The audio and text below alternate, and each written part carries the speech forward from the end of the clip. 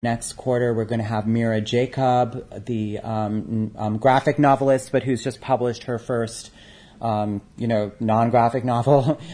She's going to be here. The wonderful Chicano poet, queer Chicano poet, Marcelo Hernandez Castillo, who's just published a memoir called Children of the Land about his experience as an undocumented person in the United States, is also going to be here. Anna Joy Springer, one of our amazing writing faculty members, is going to be reading. So there's a lot of exciting things happening next year. So just because you aren't in the class anymore, that forces you at the point of a sword to show up on Wednesday evenings doesn't mean there is not like some incredible things also happening in 2020. So with that, I'm going to introduce one of our great MFA students, Adriana Tosen, to do the official introduction. Thank you.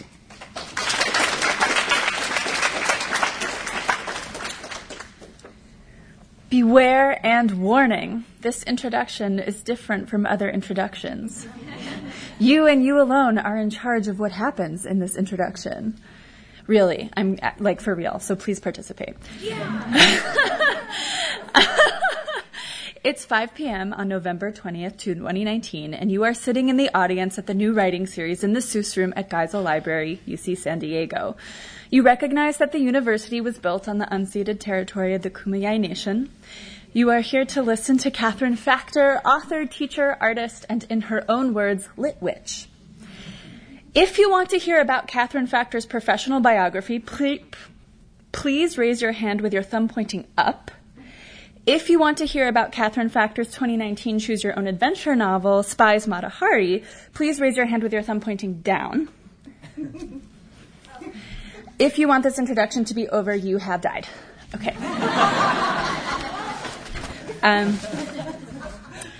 So I think I saw more thumbs pointing down. I'm going to start with the book, but I'm going to come back to the biography because in a Choose Your Own Adventure, you have to read every ending.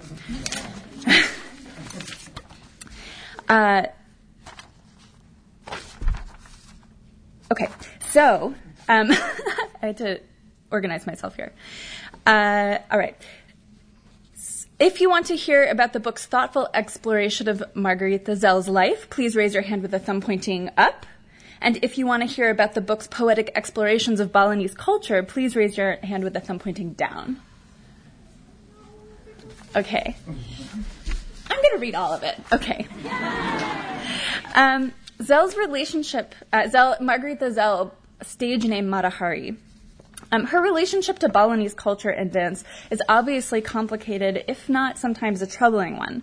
Her very presence in Bali was possible because Bali had, in 1895, been colonized for a while by the Dutch. Imperialism and cultural appropriation are really difficult topics to tackle in a children's novel about spying, but Factor manages to do so subtly.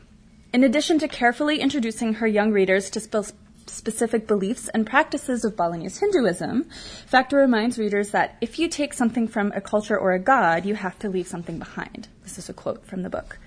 And when Shiva himself confronts Zell for learning Balinese dance without learning about its religious and cultural contexts. Different modes of belief sneak into even the explicitly secular storylines, as when one of the spying branches leads to Zell realizing, quote, everything is an illusion, and dying, quote, overloaded with truth, which I giggled at. Okay, so if you would like to hear more about Katherine Factor's professional biography, please raise your thumb up. If you want to hear about the espionage career of Mata Hari, please raise your thumb down. Okay, I'm seeing more down. Okay. Thanks for going along with this, you guys. Okay, Spies Mata Hari is a joyful romp of a novel through the imagined lives of Margarita Zell, known worldwide by her stage name Mata Hari, or the Eye of Dawn in Malay, which is the language spoken in Bali. Born in the Netherlands, Zell traveled to Bali with her husband. When she returned to Paris after the death of her son, she brought Balinese dances with her and soon skyrocketed to fame. During World War I, she seems to have been recruited by Germany as a spy, then in an act of counter-espionage was falsely recruited by France. The details of her actual spying spying career are a bit contested, but eventually it led to her execution by French firing squad, a sentence that was certainly impacted by her gender, her exoticized image, and her self-exoticizing, right, as part of her self-marketing, and her status as a sex symbol, which is a lot to handle in a children's book. However, Factor manages to dance nimbly through Mata Hari's life, borrowing pertinent details to imagine both relatively plausible possibilities, including Zell's death at the hands of her actual accuser, to more metaphysical ends, including Zell transcending her very humanness while learning wisdom from Ganesha. Factor's writing offers humor, suspense, and tenderness in a concise, interactive package, which is family-friendly. Okay. If you want to hear more about Katherine Factor's professional biography, please raise your hand with the thumb pointing up. If you want to listen to Katherine Factor read, wait a couple more minutes, or alternately transcend your own humanness and, contemplate wisdom for all eternity, and you'll be fine. Okay, great. Glad we all agreed. Katherine Factor is not only a skilled writer, but as is evident through her poetry, her book, and her website, a keen student of humans' relationships with each other, with music, with writing, with art, and with mythology. Although no one's writing can be reduced to a list of accomplishments, Factor has many. She is a graduate of the Iowa Writers' Workshop and has taught at institutions including the University of Iowa, Concordia University, Idlewild Arts Academy, and Interlochen Arts Academy, among other summer programs. She's also been a semifinalist in the Madeline Plonsker Lake Forest Emerging Writers Award, the Beyond Baroque Poetry Prize, and the Cleveland State University First Book Prize. Her poems and audio work have been published in Interim, The Conversant, Quarterly West, Poets for Living Waters, The Equalizer, Diagram, which is actually one of my favorite journals, Colorado Review, Cold Front's Poets Off Poetry on TechSound.org and SoundCloud. She's a recipient of the Augustana Writers Workshop Fellowship and grants from the Iowa Arts Council, Mercy Corps, and the Arts Enterprise Laboratory. In 2019, she published her first Choose Your Own Adventure novel, Spies Mata Hari, which will be followed next year by Spies Houdini, which is coming out in May. I'm pretty excited about it. Okay. In conclusion, thank you for listening. This introduction was so involved that you have died from exhaustion. Wait, have you? You flutter open your eyes. Nah, you just dozed off for a few minutes. It's still November, and Katherine Factor is about to offer you an adventure. So I'd like to welcome Factor to the stage.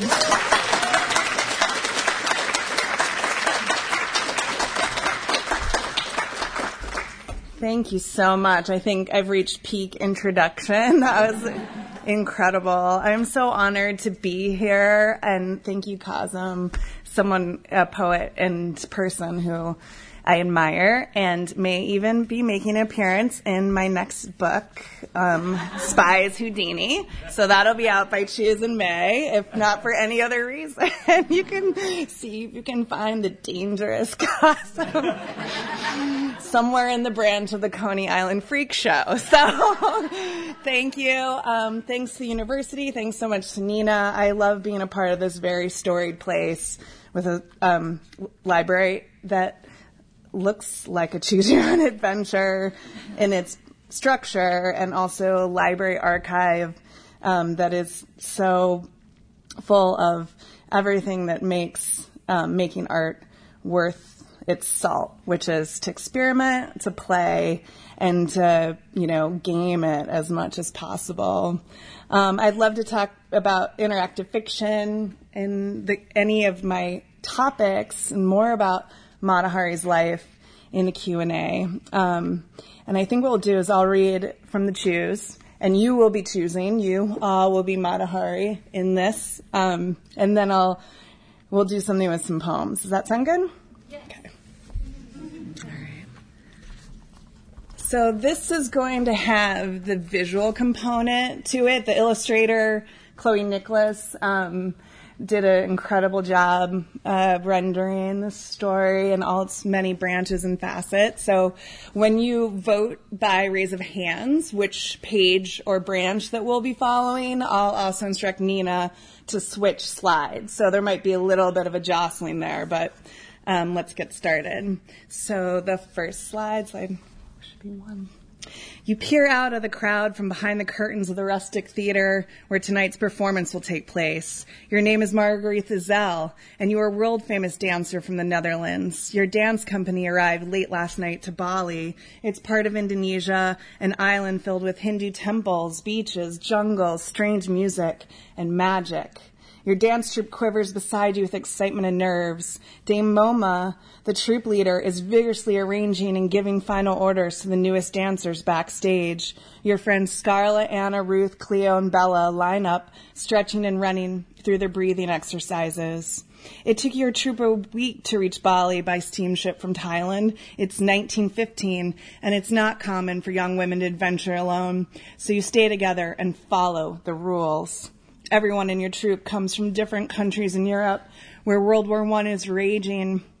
Most people are not dancing or traveling with ease. You are very fortunate to be on tour. Tonight is the biggest audition of your life. In the crowd are scouts for the opera at La Scala in Milan, Italy. If you do well, they'll select you for the Princess Dance, and you'll perform in front of the largest, most influential crowds of your career. This is your night, Matahari, Dame Moma says to you in a hushed, insistent whisper. You are already famous all over the world under your artistic name, but you agree with the dame. This is a night that could change your whole career. It's showtime. You adjust your maroon silk costume embroidered with pearls. You pin your hair up in a snake-shaped crown. Your first dance is a dance in praise of the Balinese rice goddess. The live gamelan band cannot perform as promised due to a holiday, but there is a recording, which is what you're used to practicing with anyway. When the lights go up, you think, the dame is right. This moment is your destiny, what you've been training for all this time. First up, the ballerinas do classic work. Then there's a number from Stravinsky, the new controversial composer. The crowd applauds wildly when you step onto the stage. So applaud. You glissando out on stage with veils flapping like colored wind. They're importantly dressed people in the front row. You know they are enchanted by your talent. You dance well, but not perfectly. Something feels wrong. At the intermission, you realize what it is. Althea, the youngest of your troupe and sweetest friend, is missing. You alert the Dame Moma immediately, and you see she's already noticed, which makes you angry. Stop the performance, you shout, thinking of young Althea alone in this very wild place, lost or worse, kidnapped.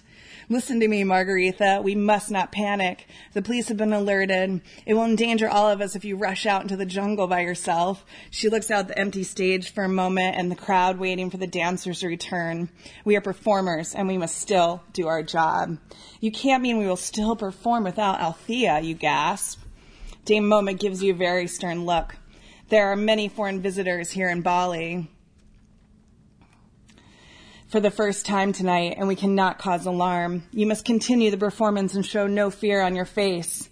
You do as the dame says and smile for the crowd when you return to the stage. When you close your eyes mid-dance, you see your friend crying somewhere. You cannot help but think, I must find her.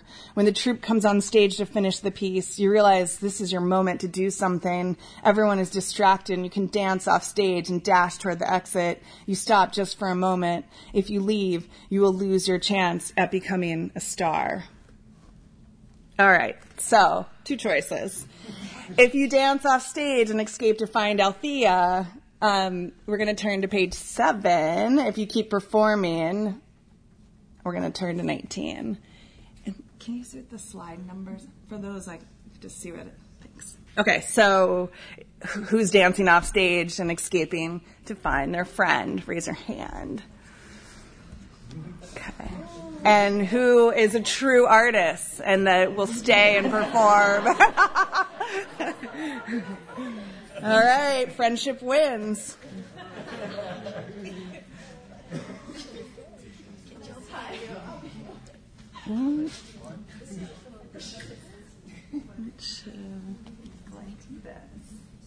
Yes, and just in this case, yeah, you follow the so just kind of.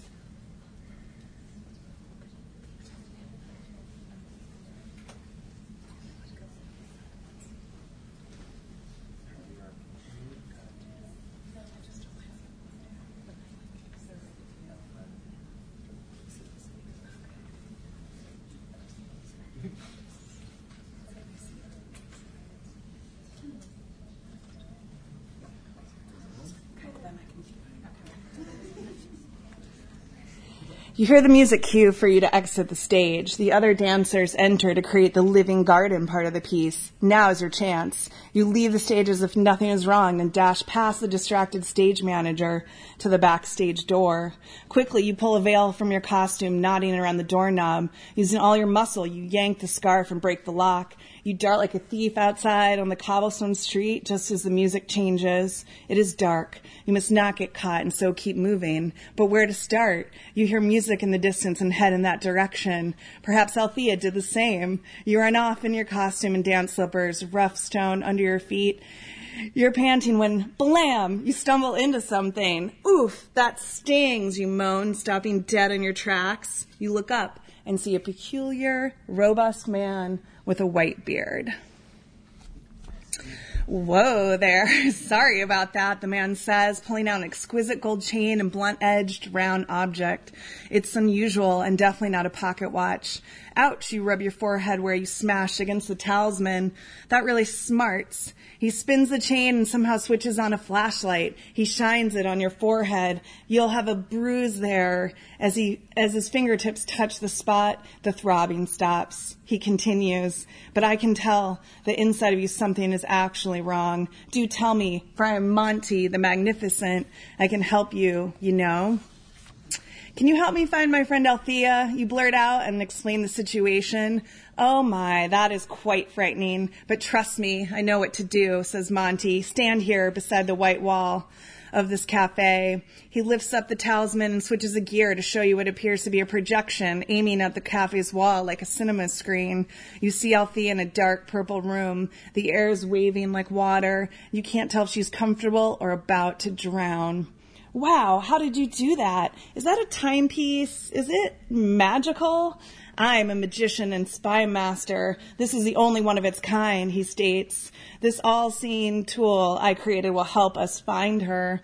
Monty holds up the piece to his eye. It shines, blinding you. You know there are explanations for most illusions from your time on stage, and you might not have time to waste on simple tricks. Maybe the music you heard was a better clue than the stranger and his fortune-telling watch. All right. So we're going to follow the music in hopes of finding your friend, or do you stick with the man who has some magic? First choice, follow the music and go solo. Stick with the strange man with some magic. Okay. I'll give you the slide number in a second.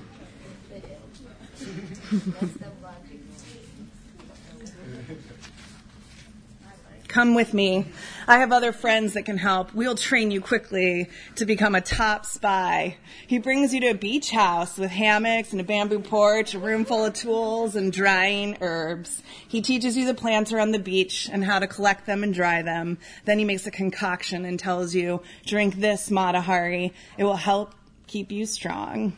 You sip it, finding it warm and comforting. Monty keeps talking plants. The rest will be for the other operatives to show you. But this you must see. He lifts up the strangest looking flower, a science fiction flower, one with an inviting mouth. While you cannot have the all-knowing timepiece, I can leave you with this tip. See this flower? It is a Venus flytrap. It can attract and eat insects. Be like the flytrap plant. Be like Venus. Anyway, you'll have to wait here. I have to go on my next mission. The operatives will arrive to help train you and be your guardians. And this is going to be 31. The room becomes very hazy. The jungle sounds warble. No, don't leave, Monty. Oh, Mata. But I've trained you well. Sort of. He snickers and trots off. You are so groggy. You can't tell how much time has passed. No one comes.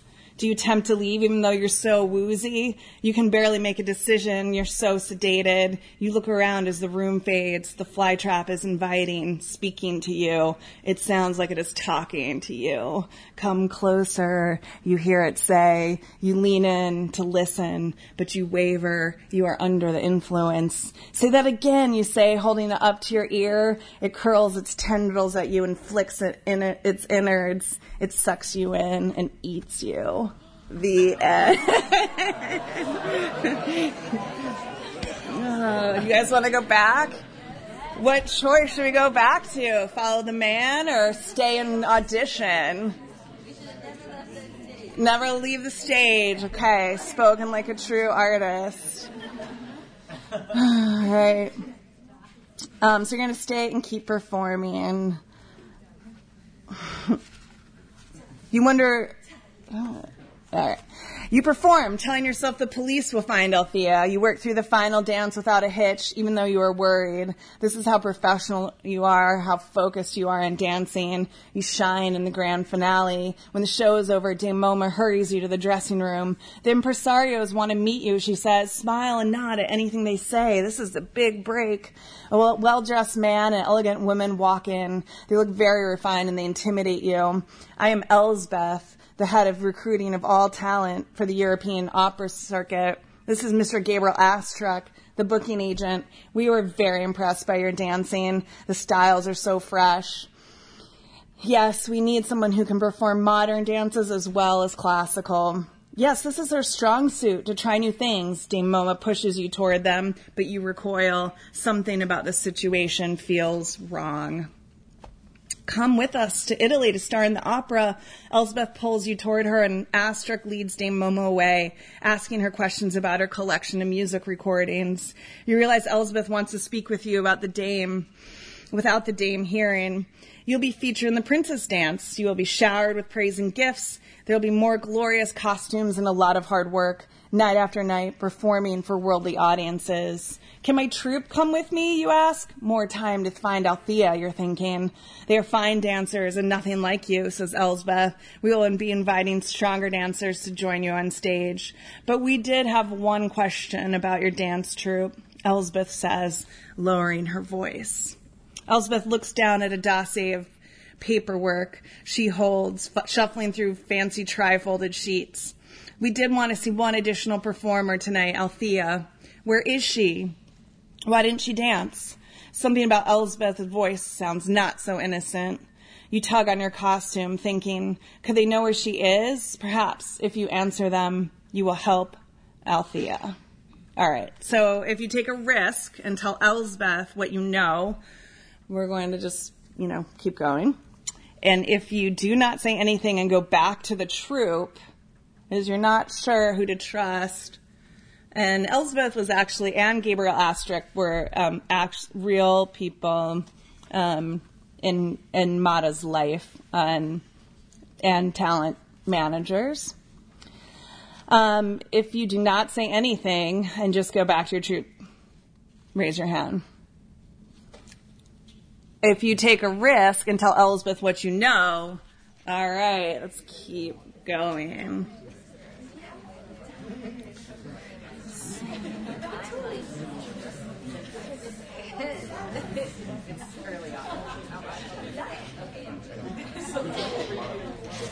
Althea is not here, you say to Elsbeth. She's been kidnapped. Do you know something about it?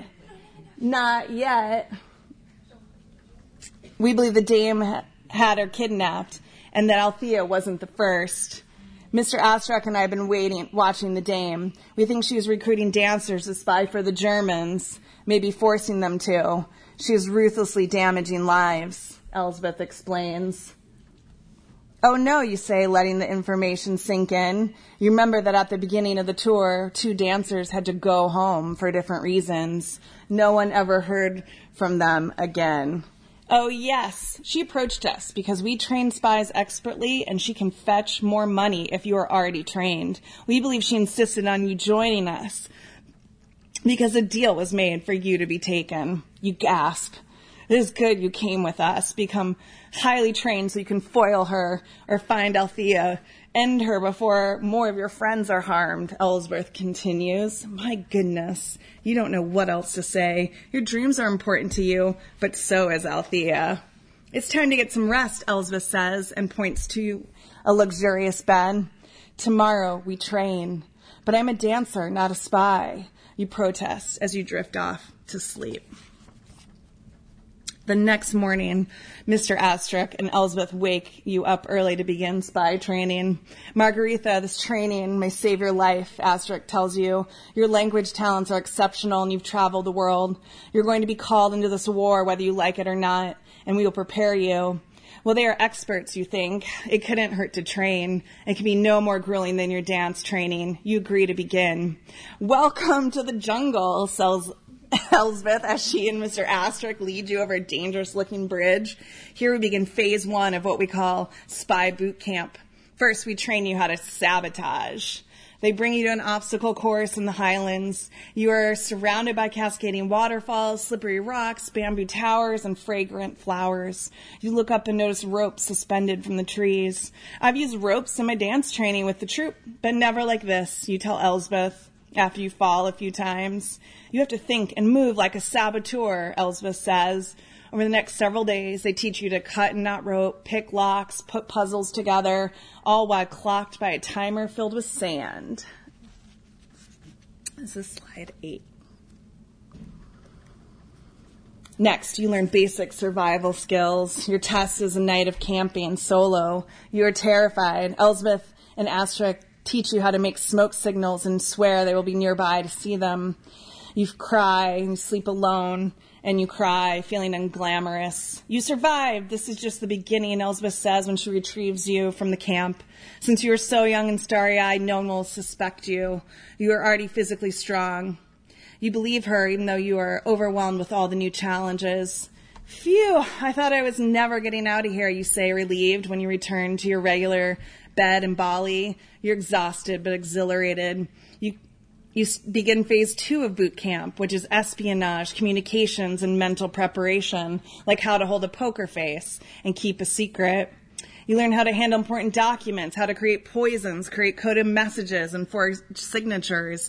You learn how to slowly wave a fan to transmit a message, the art of eavesdropping, as well as how to secretly apply serums and poisons on forks and drinking glasses. You master all sorts of tools and contraptions, and your favorite, invisible ink. When can I use this ink? I really like my handwriting. Very soon, if you choose to chase the dame.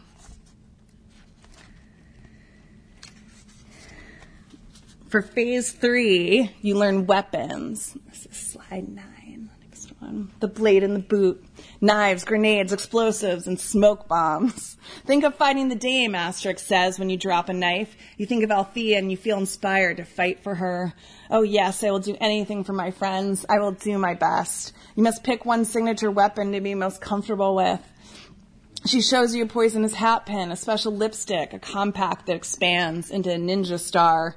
You pick the hat pin and say, oh, I know the ins and outs of these. My dad is a designer of the best fashion hats. Hat pin it is. Actually, he's a baron, you lie. Well, everyone called him that, but then he went broke. You tell the truth. Then you lie again. Really, I'm an orphan. I mean, I don't look Dutch. I'm likely a lost Indian princess, actually. Margaretha, you'd better learn to lie better. Like an expert, they scold you. You hope to become better at acting. You begin to believe spying is your calling. It's like a dance role, but with superpowers. But my dance name is Matahari, you point out. Can't I use a new code name? You must. In all communications, you'll be known as H21. Which is true. We have located Althea through our intel, Elsbeth tells you one morning. She's in Europe, dancing and spying for the dame. It's time to begin for your training to end and your real life as a spy to begin. They look at you sternly. Actually, you have another option, Mr. Astruc says, knowing you want to rush off immediately to find Althea. By now, you have all the tools to bring Dame Moma down, stop her before she recruits any other spies. She's boarding the SS Orisova for Australia, and you could go aboard the steamship and take her down. You're confused and tired. Do you follow the intel that leads to Althea or go after the dame? All right, so if you decide to head to Europe in search of Althea, we're going to go to slide 20. And if you choose to board the SS Orisova and try to stop the dame, we'll turn to slide 25. So, Who wants to go to Europe where Althea is like dancing and it's all okay. What about climbing aboard the SSR Sova in disguise and trying to stop the Dame? Oof. It's a tough one.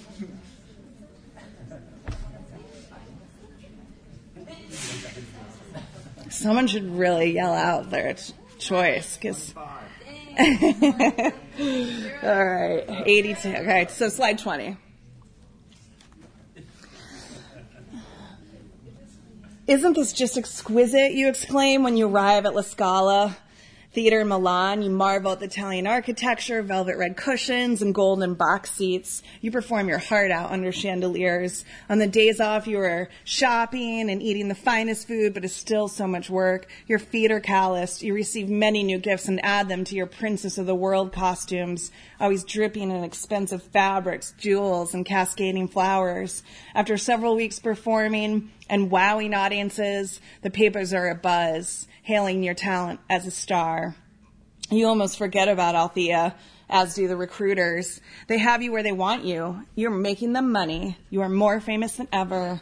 Finally invited to perform in Paris, the city of your dreams. This is slide 21. You arrive in Paris with hordes of fans tremendously excited to see you. You're agog with celebrity. It's the end of the Belle Epoque, meaning beautiful era. Paris is full of glamour, aristocrats, and the cultural explosions of salons, cabarets, restaurants, and museums. Yet war rations and the losses of World War I are destroying this exuberance and innocence. Elsbeth and Mr. Astruc give you a tour of Paris, a city they've been to many times. Look, there's the Eiffel Tower on the Champ de Mars. Elsbeth tells you it was built for the World's Fair of 1889. Many people did not like it. It was shining and surprising, made everyone feel awe, but it was very controversial. People thought it was ugly. It was almost destroyed. A radio antenna now is what saved the tower, and it can monitor the transmissions of war communications. Tonight, we're going to a very grand party where you will be introduced to high society. Perfect, you agree. All the socialites would be there. Be on your best behavior. Listen closely, Mr. Astruc instructs. They take you to a castle that's the home of Monsieur Emile Guimier, a wealthy collector of art. Welcome, welcome, Mata Hari. What an honor. Monsieur greets you. Inside is a stunning array of Asian and Indian art. You recognize Buddhist and Hindu statues from your travels. He lends you armbands, a breastplate, and a headdress from the collection for your costume. Come see the library where you will perform. You are escorted to a gorgeous room filled with art and books, as well as the most fascinating aristocrats of Paris. Smart, fashionable women, the chocolatier Meunier, Molière, the circus artist, the composer Massenet, and the Baron Henri de Rothschild, and Jules Cambon, the head of the foreign ministry. They are all smiling at you. You perform the dazzling dance of Inanna, a Sumerian goddess, wowing everyone. You bask in your popularity as the elite shower you with flattery. You are very talented. We adore you. They encircle you with admiration. Merci, merci. You speak in your very best French. My dance is a sacred poem in which each movement is a word, and every word is underlined by music. You wax poetic, trying to impress them. Cambon pulls you aside with urgency. Mata Hari, France needs a favor. We are on the good side of the war. You must trap one of our own, Georges Ledoux, the head of the Bureau of Counter-Espionage. He has turned on us and given out important intel to the enemy. He's giving the other side our secrets. Bureau? What is that? Like a bureau where you keep clothes? It is a place in France where we spy on the spies. We gather intel to keep our soldiers safe. Ledoux is a traitor spying for the enemy. We need evidence to imprison him. What does it require? We will send you to Berlin, where you will gather intel on Ledoux by attending the ambassador's ball and performing. We'll train you to use tap dancing to send secret messages in Morse code. Once you have the information we need, we will also reunite you with your friend Althea. Okay, so choice. To find out more about the ambassador's ball with Althea, we're going to go to slide 34, or you're going to decide to not get involved and hope to keep performing in Paris, the city of your dreams. And that is slide 23. So, do you go to Berlin, the ambassador's ball? Or, yes. Or you want to stay in Paris, because you're so super into it. No? Some of you, all right. Berlin it is.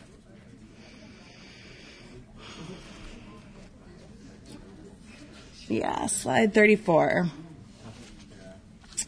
Oh, right, yes. I want to be reunited with Althea. But why go to Germany? You press them. And I don't know tap dancing. Is that like clogging? Usually our spies do not ask so many questions, says Kanban. Germany is where all the officials will gather, and Ledoux will be sharing all the officials. We'll be sharing intel with our enemies, and tap dancing, like Morse code, creates simple long and short sounds. We'll give you the shoes with metal taps on them to make the sounds. It's a rhythmic dance from America, a mix of clogging and the Juba dance. Now, the ball will take place in the Pergamon Museum, which is new and under construction. If there's danger, you can slip to safety through the huge icebox in the back that will lead you through to the museum's exit. The icebox, you're not sure. All this sounds so unfamiliar. Our people have already worked something out. This food cooler, it'll have a trap door to escape through. Now, listen closely. You could get squeezed, trapped, or even freeze to death in there. Quickly, you must pull the largest shelf. It will shift into an opening that'll lead you to a secret hallway. Will this mission make me famous, you ask? You're leaving so much behind. Yes, there's a Medal of Honor in it for you. You mutter. You've enjoyed Paris and not felt any of the danger and uncertainty he describes. Well, I do love learning new dances, an American one at that. But gosh, it's so new. At least I know Morse code, you say, hoping you remember it well enough from your training. Tap is brand new to Europe. You'll be among the first to dance it here. Being the first tap dancer in Europe excites you, but you usually have more time to perfect new dances. Could you harm the reputation of your talent if you try this brand new dance for the first time under pressure? If you accept the mission of the ambassador's ball and tap dance, we'll turn to 61. And if you decide to reject the assignment because you cannot tap dance, we'll go to 132. Let's see what happens. So, you want to tap dance? Who's into it? All right. And this one.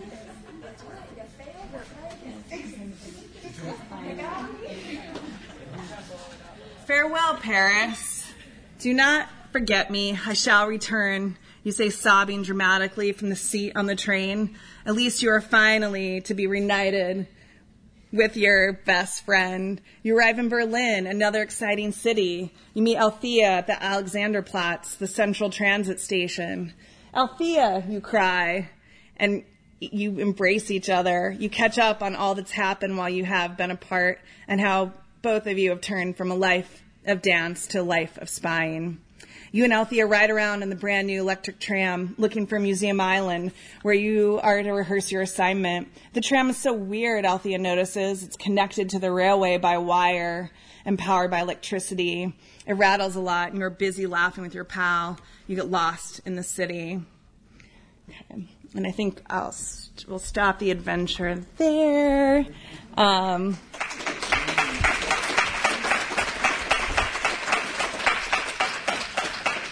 Needless to say, on that thread, you can't tap dance the Morse code correctly, which doesn't sound the right message, and you end up being chased by Ledoux, who I want to say is the person that framed Mata Hari in real life, and he sent her to trial.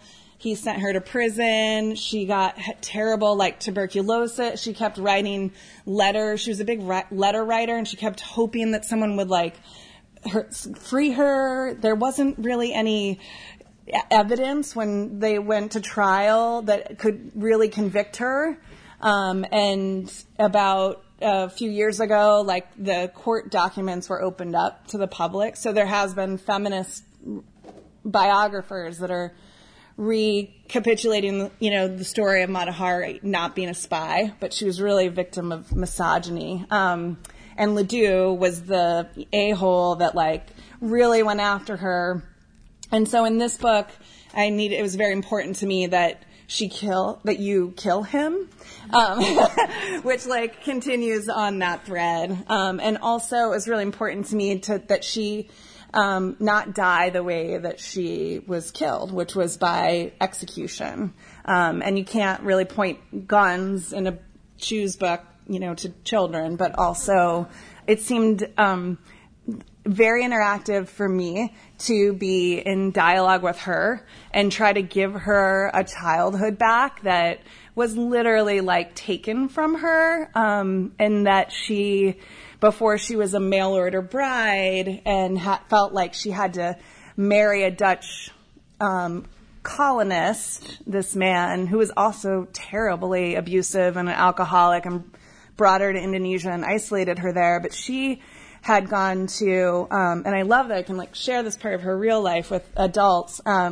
She had gone to teacher school, as would have been the case in the late 19th century for young women who could only really become teachers, right? And the principal, there was an affair with the principal. And of course, who was to blame? A young teenage Matahari. And then that meant that she was tarnished and so couldn't continue to pursue her education. And so this is really a story about, in terms of my own creative process of giving her new life. So I hope that you maybe pick up a book after and ask me any questions during the Q&A about her fascinating life, or what that was like to write about someone who was controversial and, essentially couldn't write about her real story, which was the only way to escape Indonesia, and this abusive relationship was to get to Paris. You could kind of be a young woman in Paris, and that meant that she was an artist, a figure model, and then she rode horse in the circus, and somebody said you should really try dancing. And so this whole explosion of cabaret life and exotic dancing kind of was the perfect storm. And she said that she was a daughter of, an Indonesian, or she was a princess of Indonesia, and that she could dance the temple dances of Shiva, which, because it was religious, she was able to do essentially what was the striptease and became wildly popular and famous as a dancer, and was also very used to a glamorous lifestyle by the time the horrors of World War I really populated Europe. But because she was Dutch, she was able to travel a lot, and was performing in a way up till the very end. So thanks for listening to that. It's kind of interesting always to read that type of work.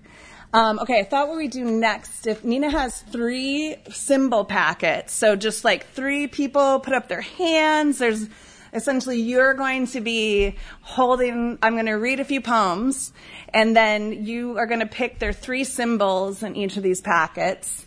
And do your best to just, when you feel we're ready to go somewhere else, hold up a symbol to me. And the 3 symbols in here are, can you just, maybe hold, okay, oh, I got it. Okay, let's do that one last. There's the maze symbol. This is the poems that take place in ancient Crete. In the labyrinth, the goddess Ariadne. This is, anyone know what this is? This is the tripod for the Sibyl, who was the oracle at Delphi and other places in ancient Greece. And this is the symbol for ancient no one. All right, so we'll see. We're going to start with the tripod. So these are poems from a Sibyl society, and we'll start in the waiting room, which was a real area where people would come to the oracle to get advice or information, and really whatever she spouted was interpreted. So in a way, she was like her own interactive fiction. Like, people just made up, what they were interpreting from her. In the waiting room. Celibacy is my zone, guys. Fasting alone via literate hoodlums, supported by loam sisterhood. Scholars will wander at the elevated vulva, bow to a appalling instrument or a plectrum that makes speech, and applaud sex with gawkers, so that I may be upright on the hyped-up tripod that emanates herb fumes, the pneuma tiding either as gas or water. Plutarch thought emissions weaken wordplay, but I am dancer sweet, and my sweat stature blazes the turntable. Watch my lips hit the pipe. Woe, it rousels my crotch, where encradled in the mountainscape, thesauri dot future stairways. App and edge. Many believe the spell accentuates the end of felting on earth, where woeful band of scraggly whatnots cling to life on sets. A plane of implications erupts in a species, evidenced by decreasing codexes. Riddles I spew, loop in honor of my most mote, while whimpers the king who spoons a necrotic past. A Sibyl society. So over those curious pilgrims untied to particular locations. We are onerous, yet we travail the countryside, offering psychic services for a small fee, so that your frat imagines a variety of methods at our disposal. Direct enthusiasmos, aka trance obsession, dream interpretation, the casting of crap, dice, or knuckleheads to predict this hella gratuitous reading, mimic the flight of birds or the movement of sacred animals. My sisters, sorry, we're all scrying, interpreting the emails of sacrificial victims, then consulting certain message texts. Delphi selfie. Ramrod set up that tripod while they quarry rubble and develop strange rules to create great scholar wonder. At the vein gas earth talk, it tickles until nonsense mouth. They pluck speech, then reason. From me, the mama, because quenched is the speaking water also, after a long and intense conditioning of me alone. Vestal drones fasting to practice pity or pith. Sisters, know thyself. Others, can you maybe operate my tassel? For I may be dilly-dallying in the antechamber, shoving plants up my shelf beforehand. Okay, let's see a vote here from our symbol holders. And we'll determine if we stay with the oracle and find out more about the oracular, if we move on, and yes. So here we go to Crete. Excellent. They're not unrelated. All right. So to me, Crete and the story of the Minotaur in the middle of the labyrinth, this is very much what I see if you study the palace at all at Knossos, which is probably what the labyrinth is or was, is a very choose your own adventure feel to it, because the idea, right, of the labyrinth or a maze. And there at the palace, there are like these labresses that actually look like axes, axe figures, and that is where the word labrys and labyrinth come from. So this is labyrinth synth. Lyre maiden, weirdo dancer, I dress my creature stature, I accept myself, warped as I am, grabbing a hashtag out of group grope. In it, the lost formula of a country I repeatedly pet. When the invaders come, they won't know I hit them with a simulation system. They won't fit the frequencies anymore, yet I thread the thread. Heck, I invented it to lead us out of the cray. Along the way, I slurp up the preponderance of toxic bull and invoke a hero, complete with papyrus-charged gifts, a weft oft ignored by lame patriarchs who could not get off and instead go to war. And this is an Ariadne who helped Theseus slay the Minotaur and was a force of her own. An Ariadne, come to create, here, a sound economy where we wear an axe as access, wore a red fleece to seek and see this place, all about being lost. But darn, a precocious thread in a bull cabinet. And if he comes from a long time ago, write a release of me, ocean-floored crown, thrown up to vision board. In create, I am known in honey, I snake the dead. On the ship, the youth repeat throes of labor. The twine has an eye, yet nary a needle metals. I amaze you, but if left pregnant, I create as all get out, as lady honey of this palace. If we cede the speakers, I will comment again, cement the laborious, honor me further. Father is a lightning guide. Are you awake, sire? I said to the dead bee, invited to the viewing. Oh, master octave, mine the freeway to awake one's ride. So what if that sound is all around pearl purity? Treat the treat as trending codex, brackets a home.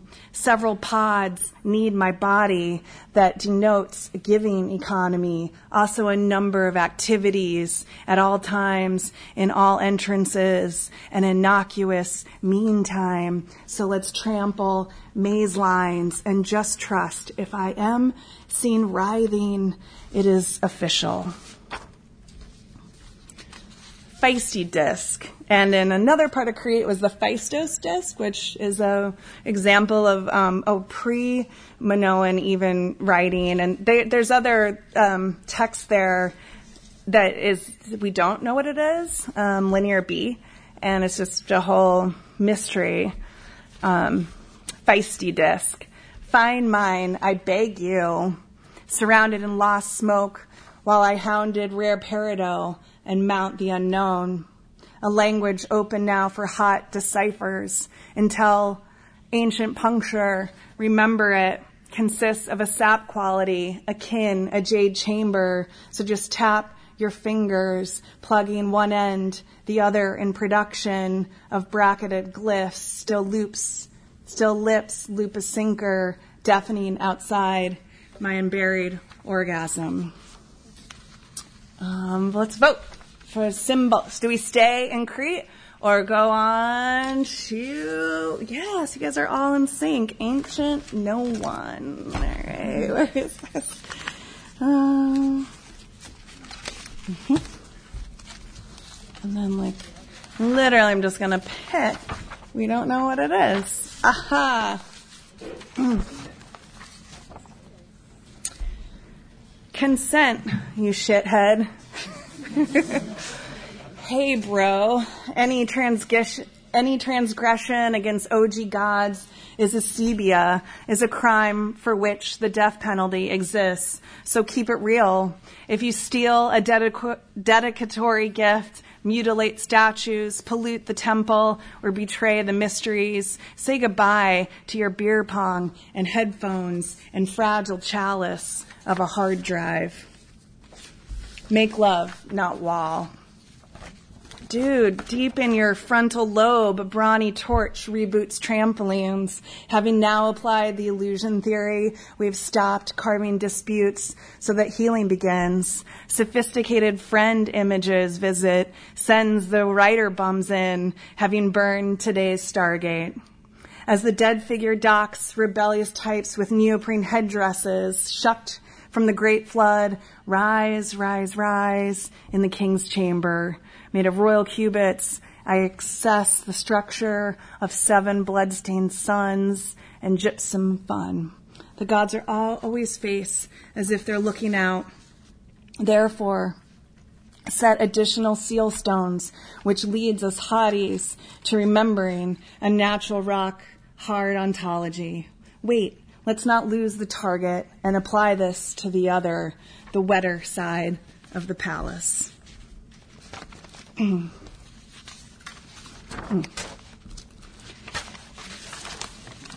All haters halt. My witch sight, a fermata or moon anchor, for the field is made not by mind, but by making out. So fuck game strong, simply melt the gnawbone of a question into my bronze pool to induce the answer. I so succumb to that notion. Never mind that I dominate monster codes until it concedes an orbit. I make the rogue stop that talk. Super gross, I guess, but I gut that rhombus. So come at us.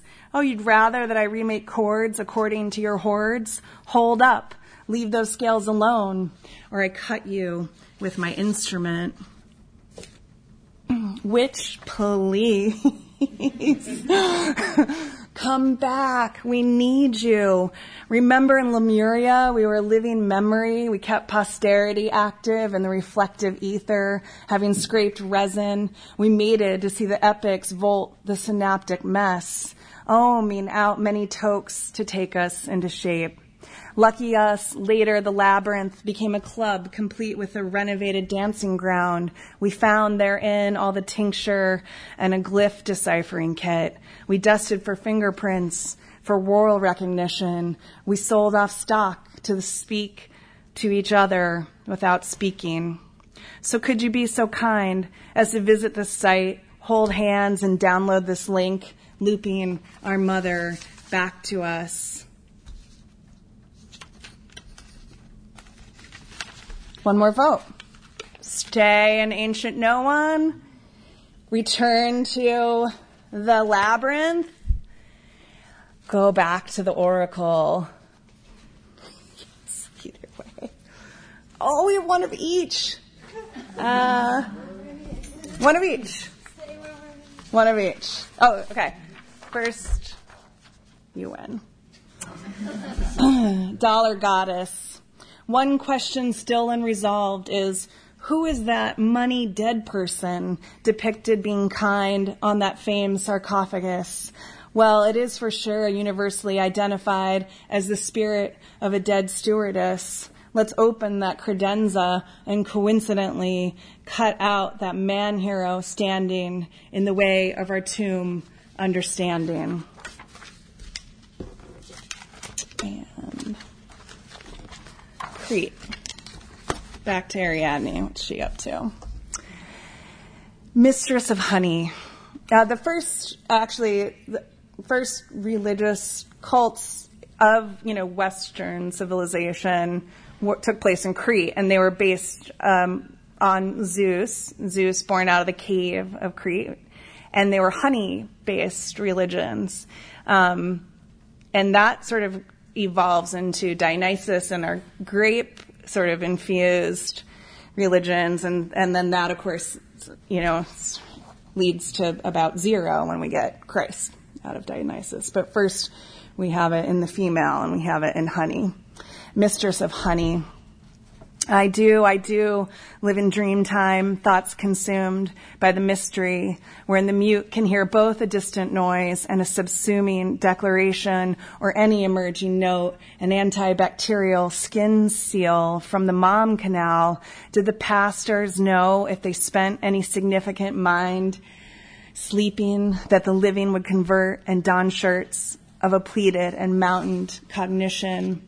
A habit as incongruous as the pineal expulsion when dreaming, a model of the groin in the folds. Do they plan for the symbol, avatars, to discover the keyhole and stick fingers in it, flicking a switch as we subsist in the mini veils, winning, we smushed up on the axis holographic of the idea itself, the battering hand, gelid at first, then a bee shaking its pollen leg pouch after it entered the center, gently inserting nectar into an office like a word makes mud, mutable for the nest by vibrating. And let's see what we have left.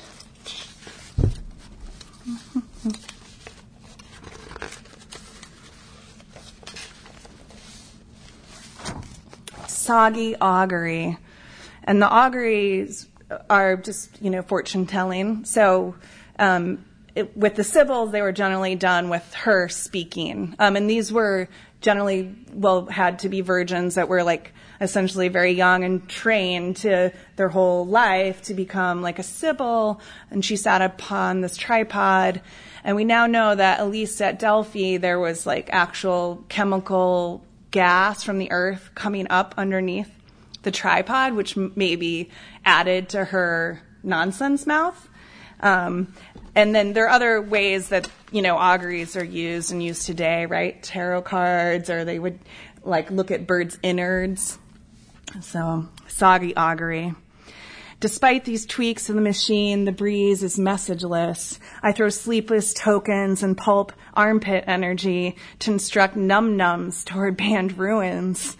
But uttering into dens, I befriend any trending echo and throw ashes onto its soundboard to bear a giant luck. When the coven needs new oven, I craft an emoji with spigots of chronic froth. I hit the matrix for protection, make a junket from suburbs soaked in color. Blackouts, beware. I saturate readers to bring stakeholders to their knees. For our hunky-dory skeletons skirmish for one epic hard-on. So the really regal spirits can finally articulate a blockhead heart. Thank you.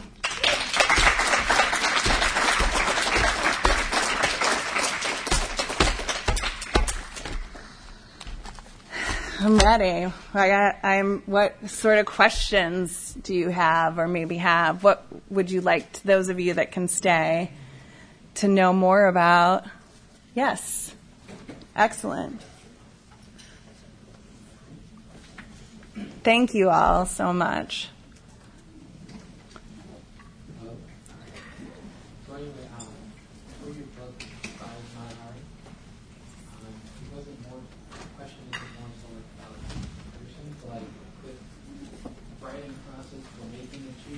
Yeah.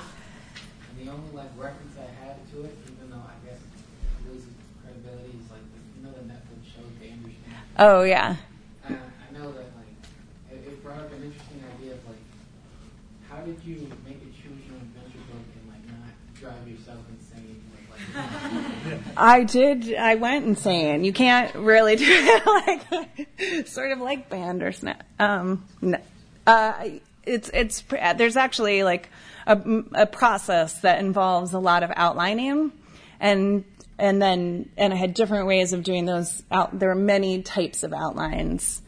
So if I needed a visual outline to map it out, I would call it a butterfly and start here with the first choice in the middle, like the body of the butterfly. And then if you go find Althea, you're branching out that way.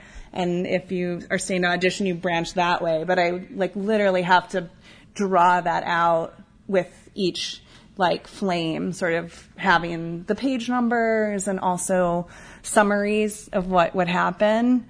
And by the end, just very cross-eyed and feeling like I'm involved in a puzzle that is difficult and rewarding.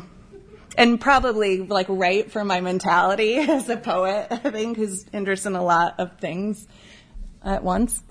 Yes. Hi, I just want to say first off, I love Choose Your Own Adventure books. I read them all the time as a kid. I even got the board game that came out a few years ago. But about this one specifically, do you know who did the art for the book? Chloe Nicholas is her name, and she was just drawing for Hallmark or something, very young artist that now can freelance, and just did probably overworked herself trying to render these images. But we wanted Mata to have this curious and fanciful innocence, and so I think she nailed it.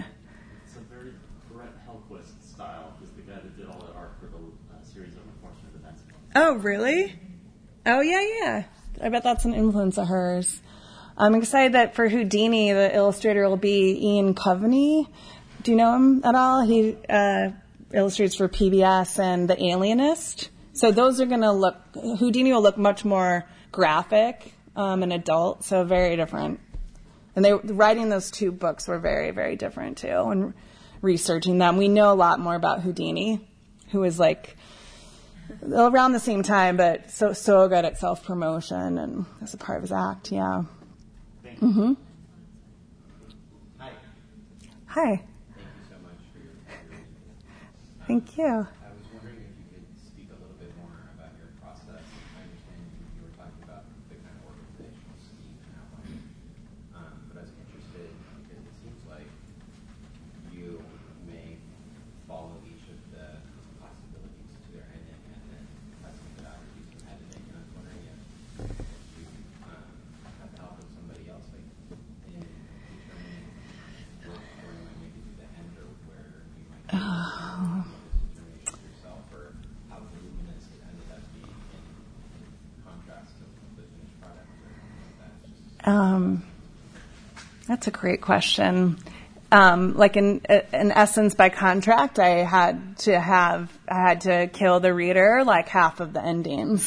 So that was like, that was a little bit difficult because I spend a lot of time, with babysitting kids, and like you're trying to, right when you have children, you're trying to like stop them from having any sort of anxiety, but like, in Choose Your Own Adventure, like and in interactive fiction, I mean, there's probably like 3 levels of outcome: the desired outcome, an outcome that's satisfying, and one, that is the demise. And so I was just sort of like playing with that. Like generally the endings would let me know what they wanted, from them. And in that way, in my opinion, like interactive fiction is anything that is like involving a parallel world, involving choices, something that you are in dialogue with. And with Choose, you have to be like historically accurate in that all the submarines in Madhari, all the technology of World War I had to be like afloat at the time. So with the steamship storyline, I had a different steamship that like wasn't accurate because by 1915, a lot of the luxury liners were being used in the war. So we had to like try to figure out what might still be actually afloat. And then, same with like the submarine, like you couldn't put a cell phone, in these books because, there's a historical accuracy, but also at the same time, any world, can show up and you can make these decisions that are wild. So that really worked for me in terms of like imagination. And some of the endings, I wrote them towards the end of the process. So in some ways I had maybe a little bit less juice for them. And like I said, it's very, difficult to keep track of. And then, I'd also just, in some cases, write toward the ending. And in linear fiction, you only have the option of one ending. And that feels incredibly stifling to me now. And I found that interactive fiction is like much closer to poetry because how many of you enjoy poetry, like just because you can flip around in it? Does anyone have that experience, or moving backwards or forwards without that sort of rule of a linear idea, which I resist and resist politically. So, and the Choose pages, like I eventually was just looking at them like poem, a discrete poem. Like I stopped following, I couldn't flip. I would like literally write them and fix them like poem after poem rather than trying to go to page 84 to keep on going in the jungle and then go back. And I just knew I was keeping all those worlds together at once. Yeah. And there's someone in the back. I just wanted to know, so as a children's book, you talked a little bit about maintaining the integrity of her life. So I wanted to know a little bit more about the choice to make this a children's book versus and excluding some of the details details in that way, versus if you were to make it for more mature audiences. Mm-hmm. It's a little satisfying to explain some of the background to us when you're here. So I just want to hear a little bit about that choice and how it would change if you were to write it for an older audience. I mean, I think the work on Mata Hari isn't done and is just sort of like beginning. There's a wonderful film that was made by Susan Wolf in San Francisco, and with a Dutch dancer. I went to the opening in Santa Fe to watch the film, and read, I think she could have a YA novel, in which she is like, you see her dealing with the men, and these were like very important men. And one of the theories about like her not being a spy was that she was so extravagant, boisterous, you wouldn't have a loud spy then. You would have had like a mousy, introverted, someone that no one noticed. But because she was with important men, she got framed, and she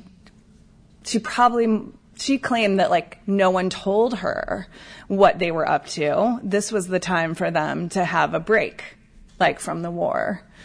I think that there's work to be done just from her, like a revisionist, from her point of view, being that person. And she also like wasn't able to stay a mother in order for her to like, she wasn't able to win the remaining child back. And her husband, McLeod, he was awful, and he didn't allow that for her either. And so like, there's this like ton of tragedy and sadness, and also, just some really an exquisite life, like at a time when women weren't given that kind of freedom. And she was bold and courageous, and she probably did take money from the Germans. I mean, who had, she was in Berlin when the war broke out, and they like actually like confiscated her furs. And she was like, no one can take my fur. So later when she was approached to spy on Germany, she probably did take the money, but doesn't mean she spied. But she was like mad at them for taking her fur. I mean, there were times she was making so much money at different times, like in her career, and then it all sort of fell apart as the war took over, and it wasn't okay to be luxurious like that anymore. So, yeah, thanks for asking. I'm not done with her. In the back. I actually had a question in regards to your journey as basically an author for, of course, children's stories, and also providing poetry that connects with, more mature audiences as well. I know you were also mentioning when you were going into details about your storytelling, how you were saying it's so nice of you to give context and things like that to adults, and to more mature audiences in regards to especially highlighting and focusing on such a controversial character to be the protagonist for your story. And so I think my main question was, what was your journey like in getting that process and being able to tell her narrative to younger audiences? How was that process, and what do you feel was your journey in regards to, because I feel like when we look at how we deal with educating younger audiences, educating children, we celebrate a lot of figures such as, for example, Steve Rogers, who, or not Steve Rogers, I'm so sorry, Mr. Rogers, and the neighborhood that he had created in his striving to create a world that isn't sugar-coated for young audiences. And I know there's kind of a huge compromise of when we're talking with younger audiences and when we're trying to educate our children, our future generation, there's a lot of this censoring that happens as well. And so I was wondering what your journey with that was like, because similarly, I think I feel a lot of difficulty in approaching those sorts of methods, and kind of that journey of creating this link between honest and authentic education versus what might be too far. That's insightful observations, and like actually is really at the core of the most difficult part of the process, which was like facing my own understanding of the use of a body for survival and being a survivor, and thinking about how, at what age are those conversations be necessary, and what a 9 to 12 is the mid-grade range. So I had to really come to terms with my own shame and my own understanding of sexuality and how that she might be presented. And Mata Hari was assigned to me too. So I'm okay, well, because Choose is doing the spy series. And so there's another book coming out with mine in the spring, and enslaved person who spied for Washington. And it's this really wonderful celebration of history. And also the idea for me, was so much around, and the poetry too, about embracing the feminine and embracing the unknown and embracing empowerment, and choosing where to go and having a voice and having a choice. And that's what I love about second person in these Choose stories or interactive games, is that you are the protagonist, you're the hero. And I especially think for young kids that have suffered trauma, or maybe aren't finding a voice or aren't a great reader, they can have contact with these books and gain something from it that felt really important for me to be doing. But at the same time, I sort of had to let go of the idea that my first book wasn't going to be a poetry book, that it would catapult me into, children's lit, which isn't really seen as literary.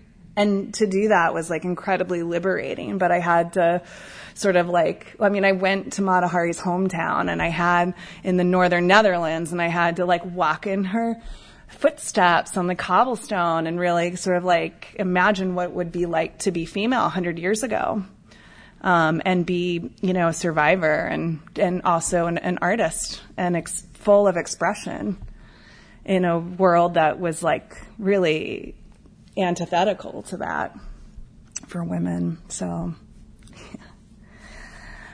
Anyone else?